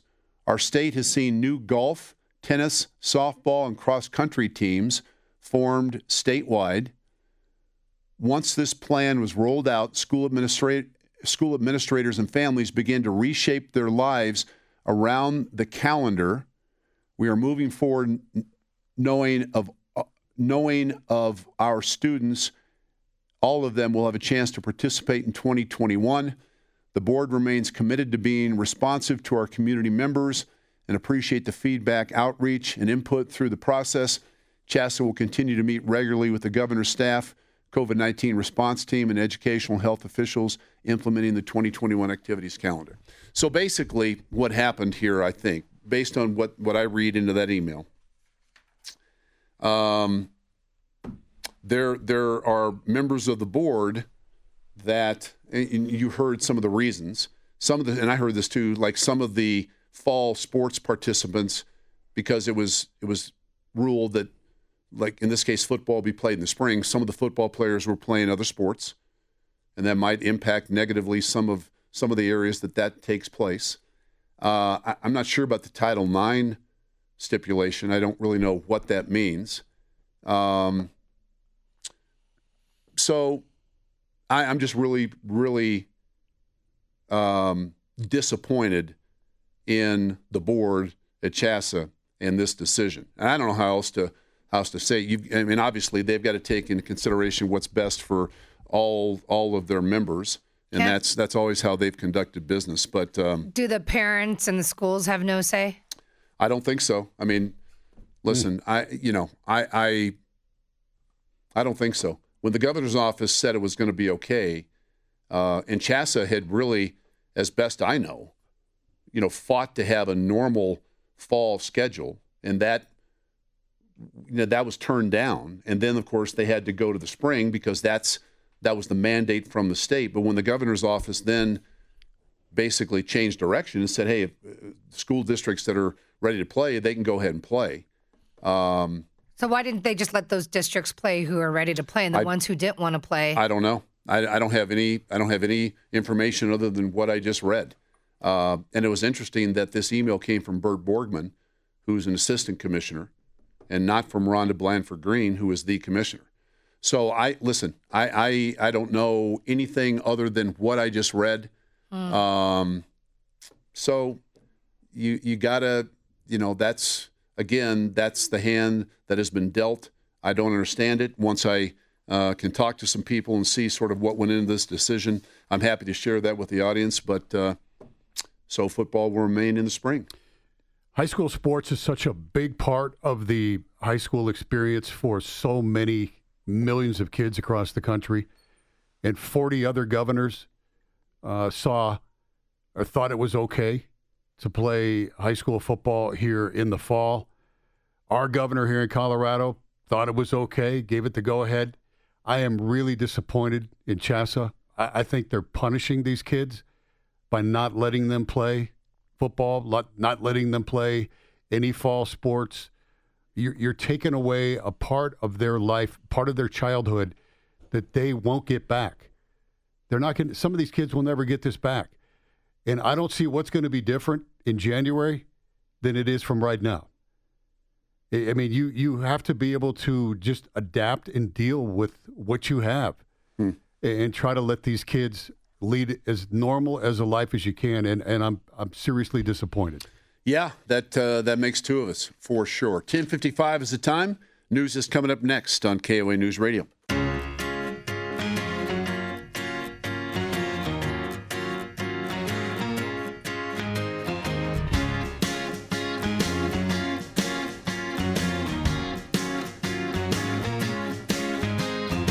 Back at 11:07 on KOA.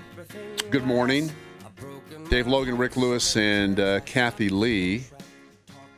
We're going to hang out till noon. Mandy Connell coming up from noon until 3. Big Al and JoJo 3 to 6. Michael Brown 6 to 7. Broncos Country tonight with Ryan Edwards and Benjamin Albright from 7 o'clock until 10.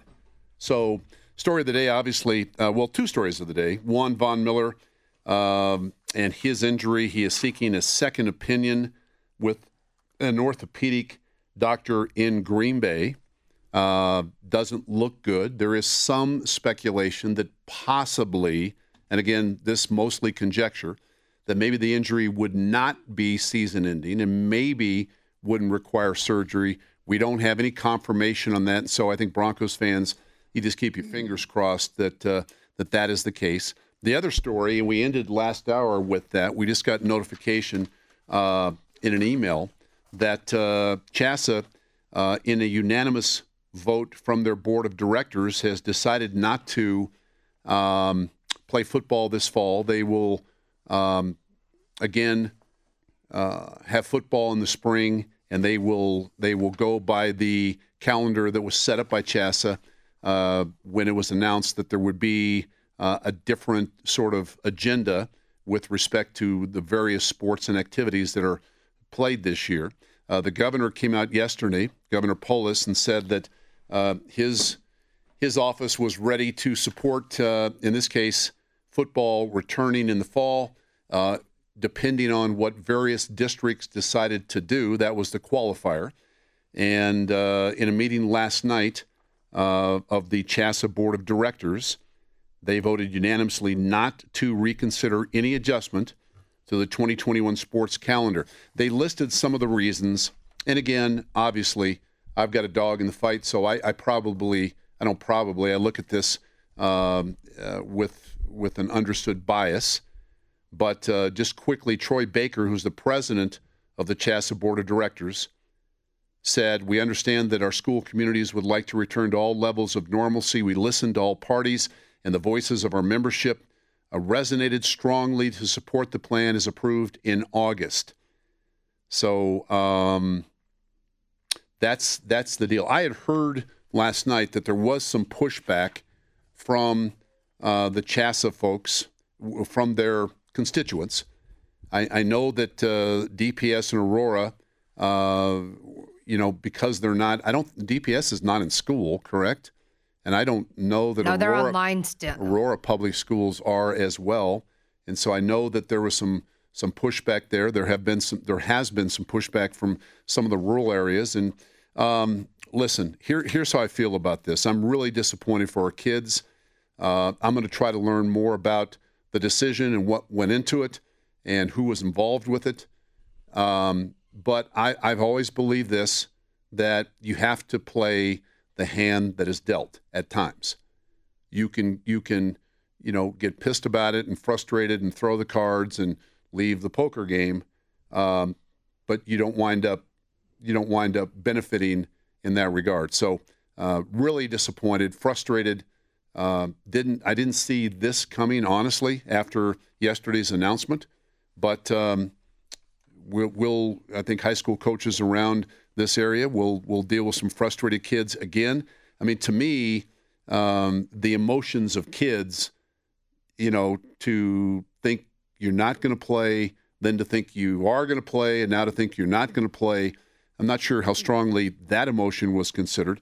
But again, I'm going to refrain from really strongly making a comment, because I think that would be the prudent thing to do until I can find out more of the details of how this decision was agreed upon.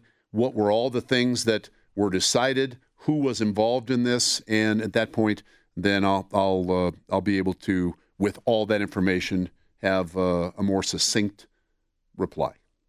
Yeah, and Dave, before the break, I said that this decision is punishing the kids, and Texter disagrees. He said they're punishing these kids. Give me a break, Rick. They're doing what they think is right. Regards, Joe Meek. And Joe, I definitely appreciate you putting your name to your text. And I respectfully disagree with you, and I'll tell you why.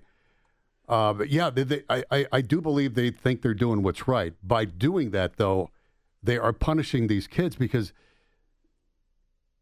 I think back to when I was in high school, and to me, football was more important than anything in the world.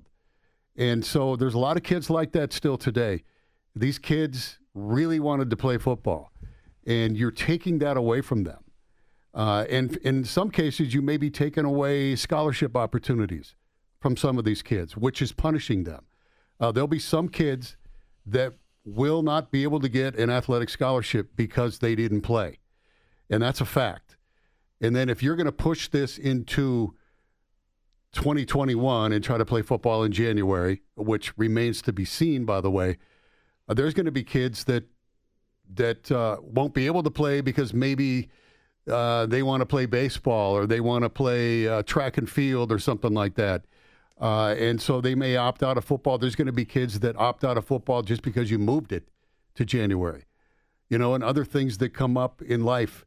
Maybe a kid's dad gets transferred, at the end of the year, and they move to another state. He doesn't get to play football. And when you consider that 40 states thought it was safe to play high school football, and even the governor of Colorado would have made 41 states, I think, to me, that is punishing these kids.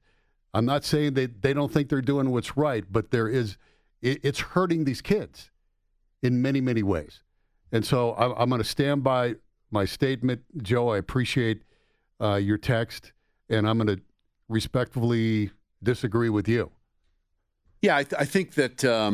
Listen. If you have a high school aged child, I think everybody has an opinion on this. And so, there's a texter. Let's see.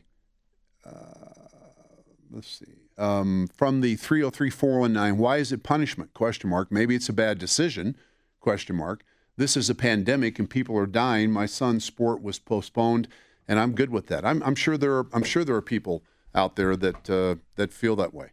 From the 303-506, Polis is trying to come across as the good guy. He knew there was no way it could be possible to start a football season now. And then I can't read the rest of that particular text. Called them a bad name. Yeah, it's you know what? It's With the Lucky Land Slots, you can get lucky just about anywhere. This is your captain speaking. We've got clear runway and the weather's fine, but we're just going to circle up here a while and get lucky. No, nothing like that. It's just these cash prizes add up quick. So I suggest you sit back, keep your tray table upright, and start getting lucky. Play for free at LuckyLandSlots.com. Are you feeling lucky? No purchase necessary. Void where prohibited by law. 18+ terms and conditions apply. See website for details. As humans, we're naturally driven by the search for better. But when it comes to hiring, the best way to search for a candidate isn't to search at all. Don't search, match with Indeed. When I was looking to hire someone, it was so slow and overwhelming. I wish I had used Indeed. If you need to hire, you need Indeed. Indeed is your matching and hiring platform with over 350 million global monthly visitors, according to Indeed data, and a matching engine that helps you find quality candidates fast. Ditch the busy work. Use Indeed for scheduling, screening, and messaging so you can connect with candidates faster. And Indeed doesn't just help you hire faster. 93% of employers agree Indeed delivers the highest quality matches compared to other job sites, according to a recent Indeed survey. And listeners of this show will get a $75 sponsored job credit to get your jobs more visibility at Indeed.com/podcast. That's Indeed.com/podcast. Terms and conditions apply. It's frustrating, but that's the way it is. And you know what? We'll regroup and carry on. Let's go to Eugene in Colorado Springs on KOA News Radio, 11:15 on this Wednesday. Is this Wednesday? It is Wednesday. Yes. Wednesday, Yep. Wednesday morning. Good morning, Eugene. Good morning. I would like to know if the NFL will address some of the braces and different things. I can see knee braces. For example, the Gronk was out for a year and a half or 2 years. I knew he was going to come back. But so should that shoulder finally be healed, and should he be wearing that brace? Several players I've seen be watching the replays over the years. They seem to be using as an aid. Knee braces have extended their careers for everybody, but shoulder braces, I just think they need to start addressing that. And as far as the high school thing, if you recall, Buena Vista had shut down back in April because of C-19, because of the prison populations. So they had a picture or a good view of what could happen. And so maybe that commissioner or board president knows more than we do, but they had shut down Buena Vista, the highways and everything, I believe, for a month because of there was a case, and they had to shut it down because that's a lot of revenue in that valley. But being back up there in August, the valley was alive, people from Texas and all over. But maybe the board member knows more than what we do. Thanks for your time. You bet. Appreciate that. Don't know. Don't know if he knows more than we do or not. I think that the interesting thing here was from the statement the governor's office, well, actually the governor made yesterday. He said his office was supportive of the resumption of high school football in the fall, but the qualifier was for districts that are willing and ready to move forward. And I think it's quite clear, and I even heard this last night, that there were some districts that were not prepared or willing to move forward. My question would be, I know of at least 3 districts, and I think a 4th, but I know for certain 3 that were willing. The governor specified that for those districts that were not willing or able to move forward with the resumption of football in the fall, they could play in the spring. So I don't know, and I'll find out, obviously, but I don't know if that was talked about, a possibility of, hey, you can still play in the spring. I know in other states that is taking place. So some are playing in the fall and some are playing in the spring? I believe that is the case. I know it was discussed, and I believe instituted in Ohio. I know it was discussed by Governor Wine there. So. And you had a state that just changed it over anyways, Michigan, right? They just changed and decided to play. Their mind. So why couldn't everybody, they were able to turn it around and make it happen? Yeah. And so that's interesting, Dave. So I go back to the punishing, that's a harsh word to use, but so somebody decided if we don't want to play, then you can't play. And if you said 3 districts wanted to play and were ready to go, why wouldn't they be playing? If you don't want to play, don't play. Nobody's going to force you to do anything. It comes down to personal choice, right? Yeah. And so that's another thing I don't understand. Texter 720-394, Rick, you are absolutely right about punishing the kids. Think about the scholarships missed as recruiters look at the kids from the 40 states that are playing. Very true. Spring is too late for scholarships as they will all be handed out by then. This is a huge disappointment for those kids.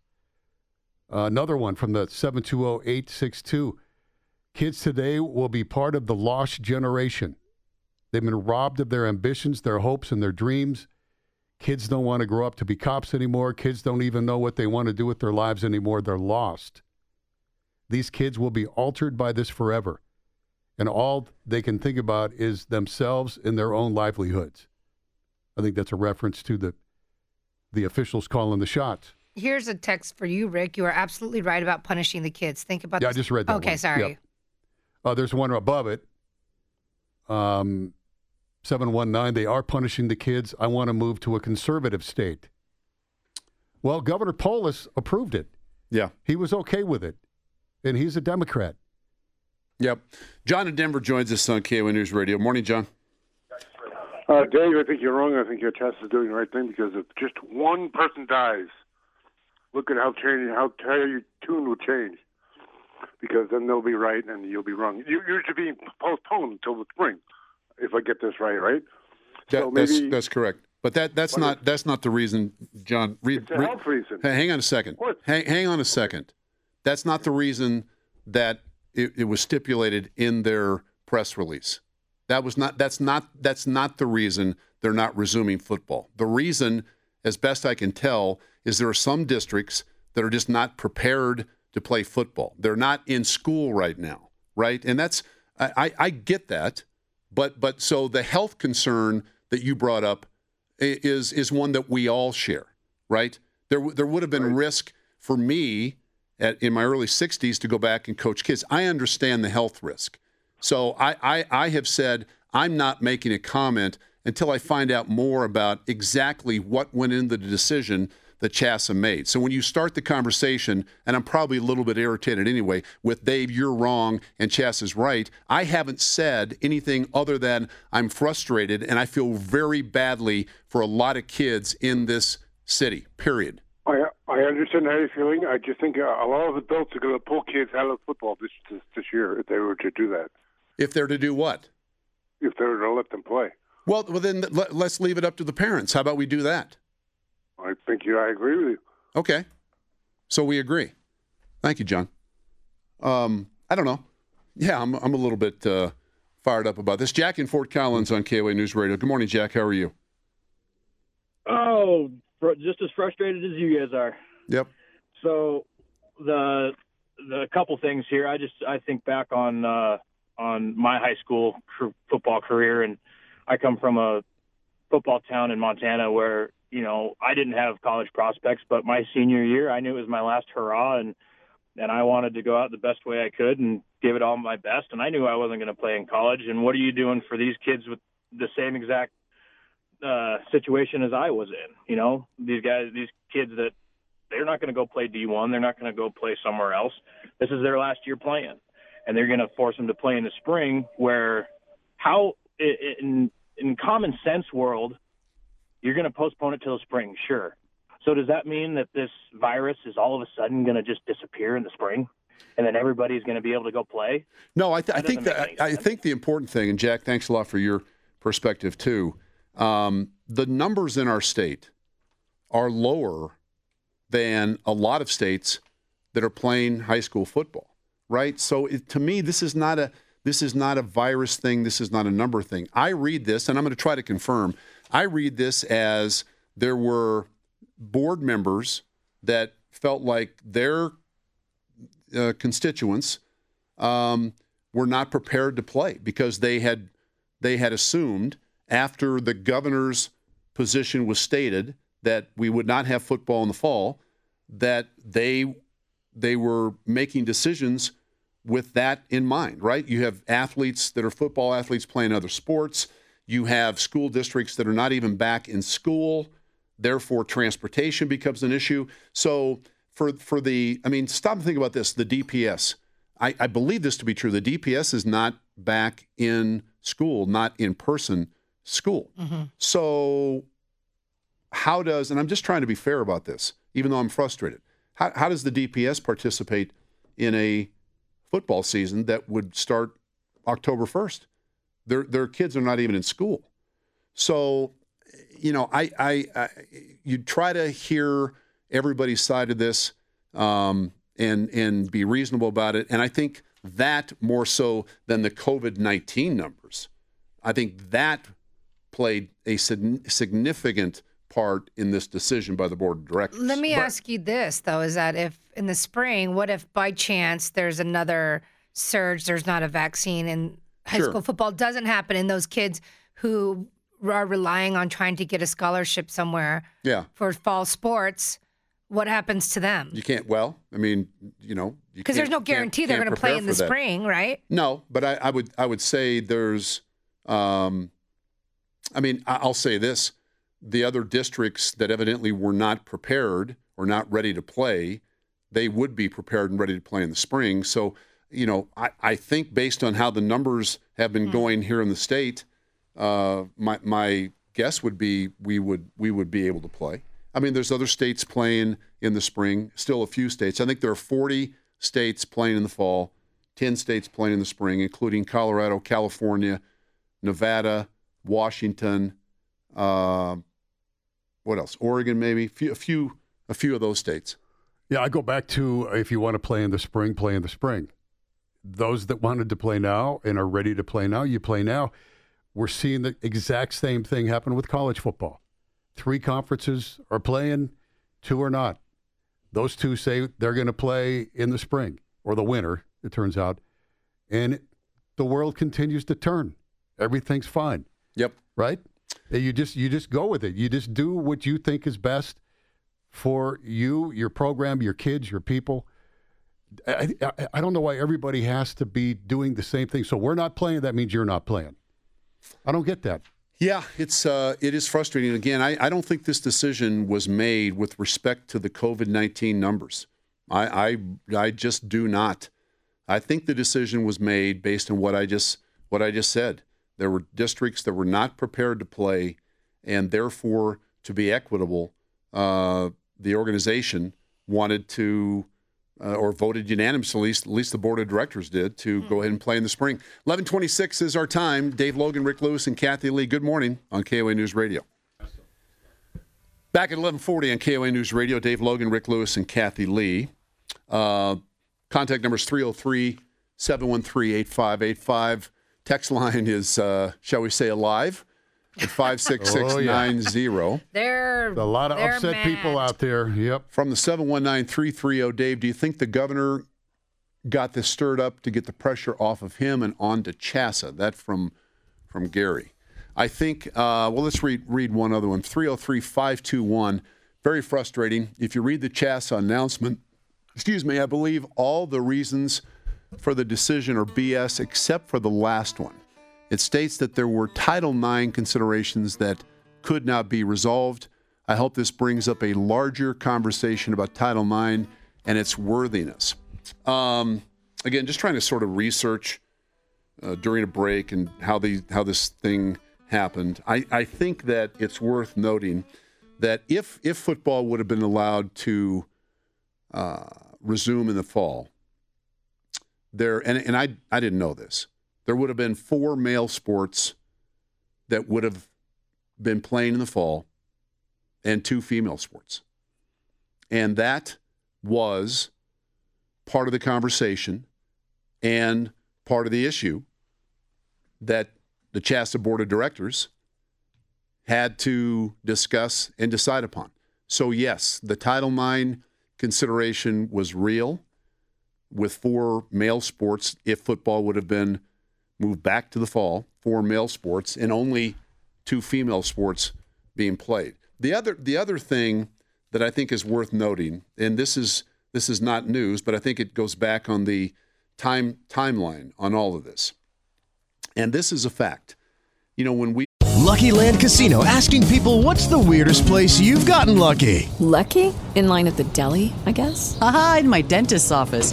More than once, actually. Do I have to say? Yes, you do. In the car before my kids' PTA meeting. Really? Yes. Excuse me, what's the weirdest place you've gotten lucky? I never win and tell. Well, there you have it. You can get lucky anywhere, playing at LuckyLandSlots.com. Play for free right now. Are you feeling lucky? No purchase necessary. Void where prohibited by law. 18+. Terms and conditions apply. See website for details. As humans, we're naturally driven by the search for better. But when it comes to hiring, the best way to search for a candidate isn't to search at all. Don't search, match with Indeed. When I was looking to hire someone, it was so slow and overwhelming. I wish I had used Indeed. If you need to hire, you need Indeed. Indeed is your matching and hiring platform with over 350 million global monthly visitors, according to Indeed data, and a matching engine that helps you find quality candidates fast. Ditch the busy work. Use Indeed for scheduling, screening, and messaging so you can connect with candidates faster. And Indeed doesn't just help you hire faster. 93% of employers agree Indeed delivers the highest quality matches compared to other job sites. according to a recent Indeed survey. And listeners of this show will get a $75 sponsored job credit to get your jobs more visibility at Indeed.com/podcast. That's Indeed.com/podcast. Terms and conditions apply. We were dealing with the pandemic. CHSA and the governor's office with the CDC and other state health agencies, they were determining basically how the state was going to be run, right? Including high schools and including restaurants and bars and small businesses and everything. There were 3 proposals that were put on the governor's desk. And when I say the governor, it's not just Governor Polis, it's his staff. And the first 2 proposals from CHSA, one of which would be, I know was, hey, business as usual for the start of school and all fall sports and all fall activities. That was shot down. The second one was shot down. The third proposal may have been addressed, but no decision from the governor's office was given to CHSA until, I believe, the day before the decision on what the calendar from a sports and activities standpoint would be, what it would look like for this fall and this spring, which was August. I believe that day was August 4th. Now, from August 4th until today, all schools have been operating under the assumption of here's what we're going to do, right? Football is going to be in the spring. Here's what's in the fall. Here's how we're going to do it. And so I believe that this is accurate. I think there were school districts that said, whoa, wait a minute. We don't feel like we can pivot and align ourselves with this and have, in this case, a football program ready to go by October 1st. There are schools, and I said this earlier, there are schools that have had their football players because they thought they were playing in the spring, go into other sports. How would that impact the other sports? I get that. I'm a multi-sport guy. And so I think there are a handful of things at play here. I think CHSA, I think the governor may have, he, with his press conference yesterday, he might have even gotten ahead of his staff, right? It's my understanding that it had not been approved. It had not been approved yet from the governor's office, the idea of having, let's say, 50 football players on a sideline, right? That right now, that would be different than what the state guideline is. And so the governor's office, his staff, they were working on that, but that had not been approved. So when the board of directors of CHSA met, I think they met last night, that was still an unknown. So again, it doesn't mitigate the fact that there are a lot of people, I'm one of them, that are frustrated. I'm really frustrated for kids that were, first disappointed that they weren't going to play. Then they find out, well, okay, you're going to be able to play in the spring. Then this sort of surfaces, and then your hopes get buoyed a bit, and we think we're going to play, and then now we're not going to play. So that's difficult. And that's difficult on adults. It's especially difficult on 15, 16, 17, and 18-year-olds. But my final point, to the point of the texter, yes, Title IX, that consideration with 4 male sports playing in the fall and 2 female sports playing, that was definitely a factor with the decision from the board of directors, the board, I should say, from CHSA. Other athletes, football athletes and others now participating in other sports and having to stop, which in some of the smaller areas would decimate the sport that these players were currently participating in. I think the fact that there are some school districts that are not in school and therefore their coaches have had no contact, presumably, with their athletes. How do we get that thing turned around and ready to play a sport October 1st? I know there were some that were very concerned about the safety, the health part of this in terms of the COVID-19. So you just have a lot of factors at play here, and we're back to square one. Regarding the health factor, Dave, I found an article here they from Football Scoop, they say over 1,000 high school football games already played across the country and 0 reports of community COVID spread. That's the headline, and they point out that they've been playing football for 4+ weeks now in Utah, Alabama, Indiana, Tennessee, Alaska, and a significant number of states have now been playing for 2+ weeks. And data shows there has not been an increase or a spike in COVID numbers in those places they're playing. So people that are concerned about the health of the kids and the community, it doesn't look like that's panning out at this time, which is good. That's a good thing. That's what we all want. So that doesn't seem to be a factor at this point. Yep. And I think, honestly,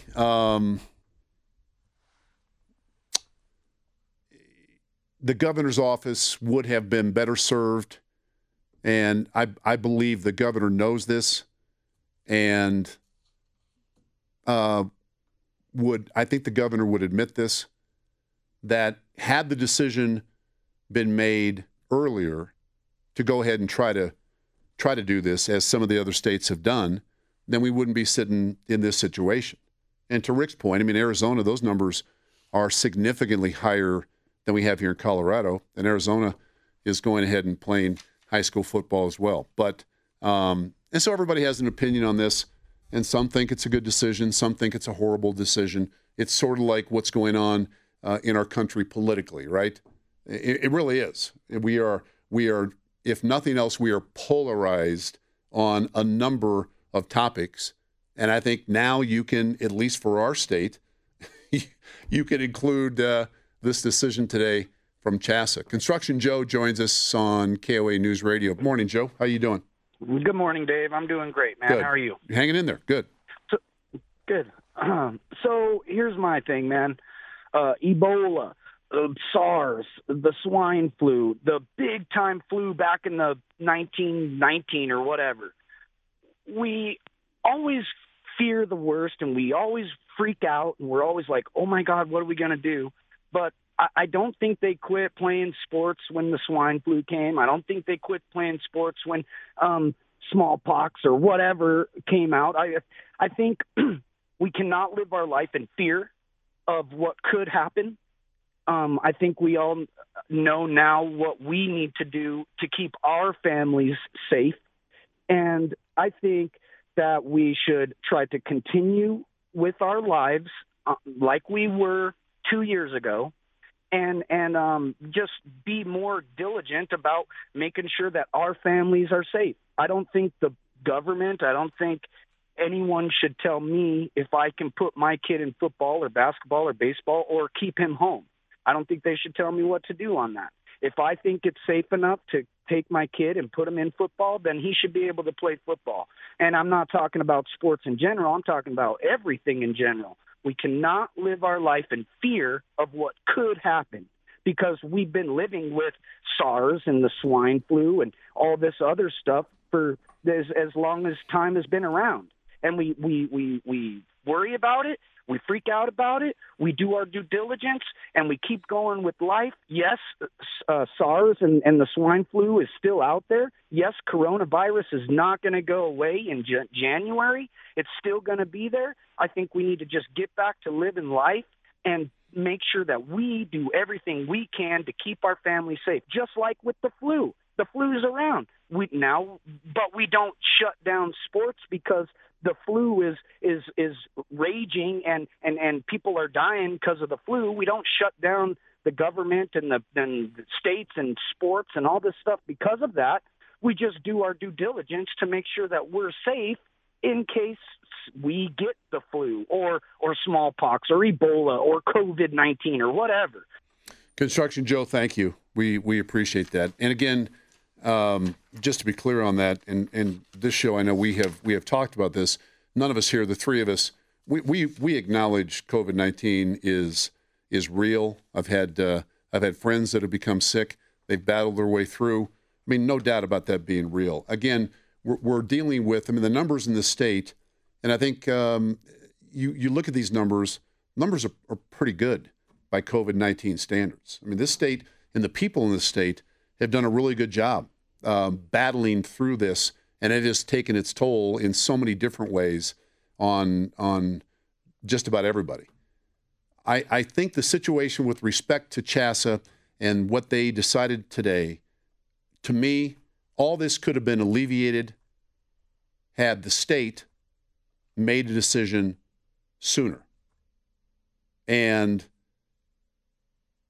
I believe the governor realizes that. I believe his staff, listen, there was no agreement from the state that I know of prior to this decision being made by the board of CHSAA with respect to how many, could you even have 50 players on the sideline? I believe that to be true. Now, if I'm giving inaccurate information, I'm sure somebody that knows will hit me up and let me know that what I'm saying is not true. But I believe wholeheartedly that is accurate. So the board had to go into last night making a decision, not only with respect to Title IX, there would have been four male sports playing this fall, 2 female. That could have been fixed, by the way, with field hockey. Just saying. But the state still had not signed off on having 50 players on a sideline for a high school game.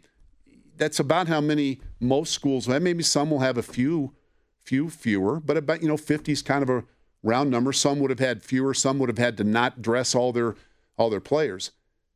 If the state hadn't even signed off on that, then that further went into the decision-making of the CHSAA board. But I think, by and large, as best I can tell, based on people that I've talked to, 3 or 4 things played a role. Title IX played a role. A lot of school districts operating under the assumption since August 4th that here's the school calendar with respect to extracurricular activities, and football was going to be played in the spring. Some athletes in smaller schools had opted out and were playing other sports, which I say great, in the fall, but had those athletes now been given the chance to resume football, what would have happened to the other sports? I get that. I think that is valid. And some school districts not even in school. And so those school districts weren't looking forward to saying, okay, you got 2 weeks to have your football team ready to go. And by the way, you don't have any in-class learning opportunities for kids. That would have been a very, I think, challenging email or Zoom call for the superintendent of that school to say, yep, we don't have any kids in school, but by the way, football team is going to be playing Friday night. I get that as well. But the state could have helped had they made a decision sooner with respect to allowing football to be played. You wonder how Michigan was able to reverse course so quickly. They just announced this weekend. Yep. How are they able to do it? But Colorado can't do it. Valid point. You know what, Rick? I think that is an excellent point, and I'll find out, but I don't have an answer to that. I really don't. Why don't you call the governor of Michigan and ask him? So Michigan is showing it can be done. Sure. If you want to do it. Yep. So that is going to do it for our show. And frankly, I'm glad this show's over. Yeah. Jeez. Yep. Thank you very much for being with us. Hope you've enjoyed the show. We do thank Millennial Grant, doing a great job. Dragon Redbeard, we miss you. And we all hope that we get you back soon. For Rick Lewis and Kathy Lee, I'm Dave Logan. Stay tuned. News coming up next. We're back tomorrow morning, 9 a.m., and hope that you will join us then on KOA News Radio and the iHeart Radio app.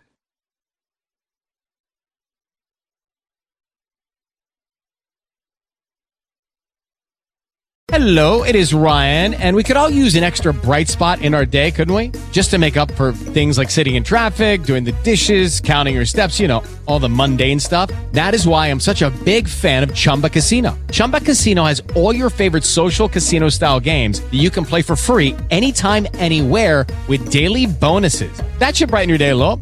Actually, a lot. So sign up now at ChumbaCasino.com. That's ChumbaCasino.com. No purchase necessary. VGW Group. Void where prohibited by law. See terms and conditions. 18+.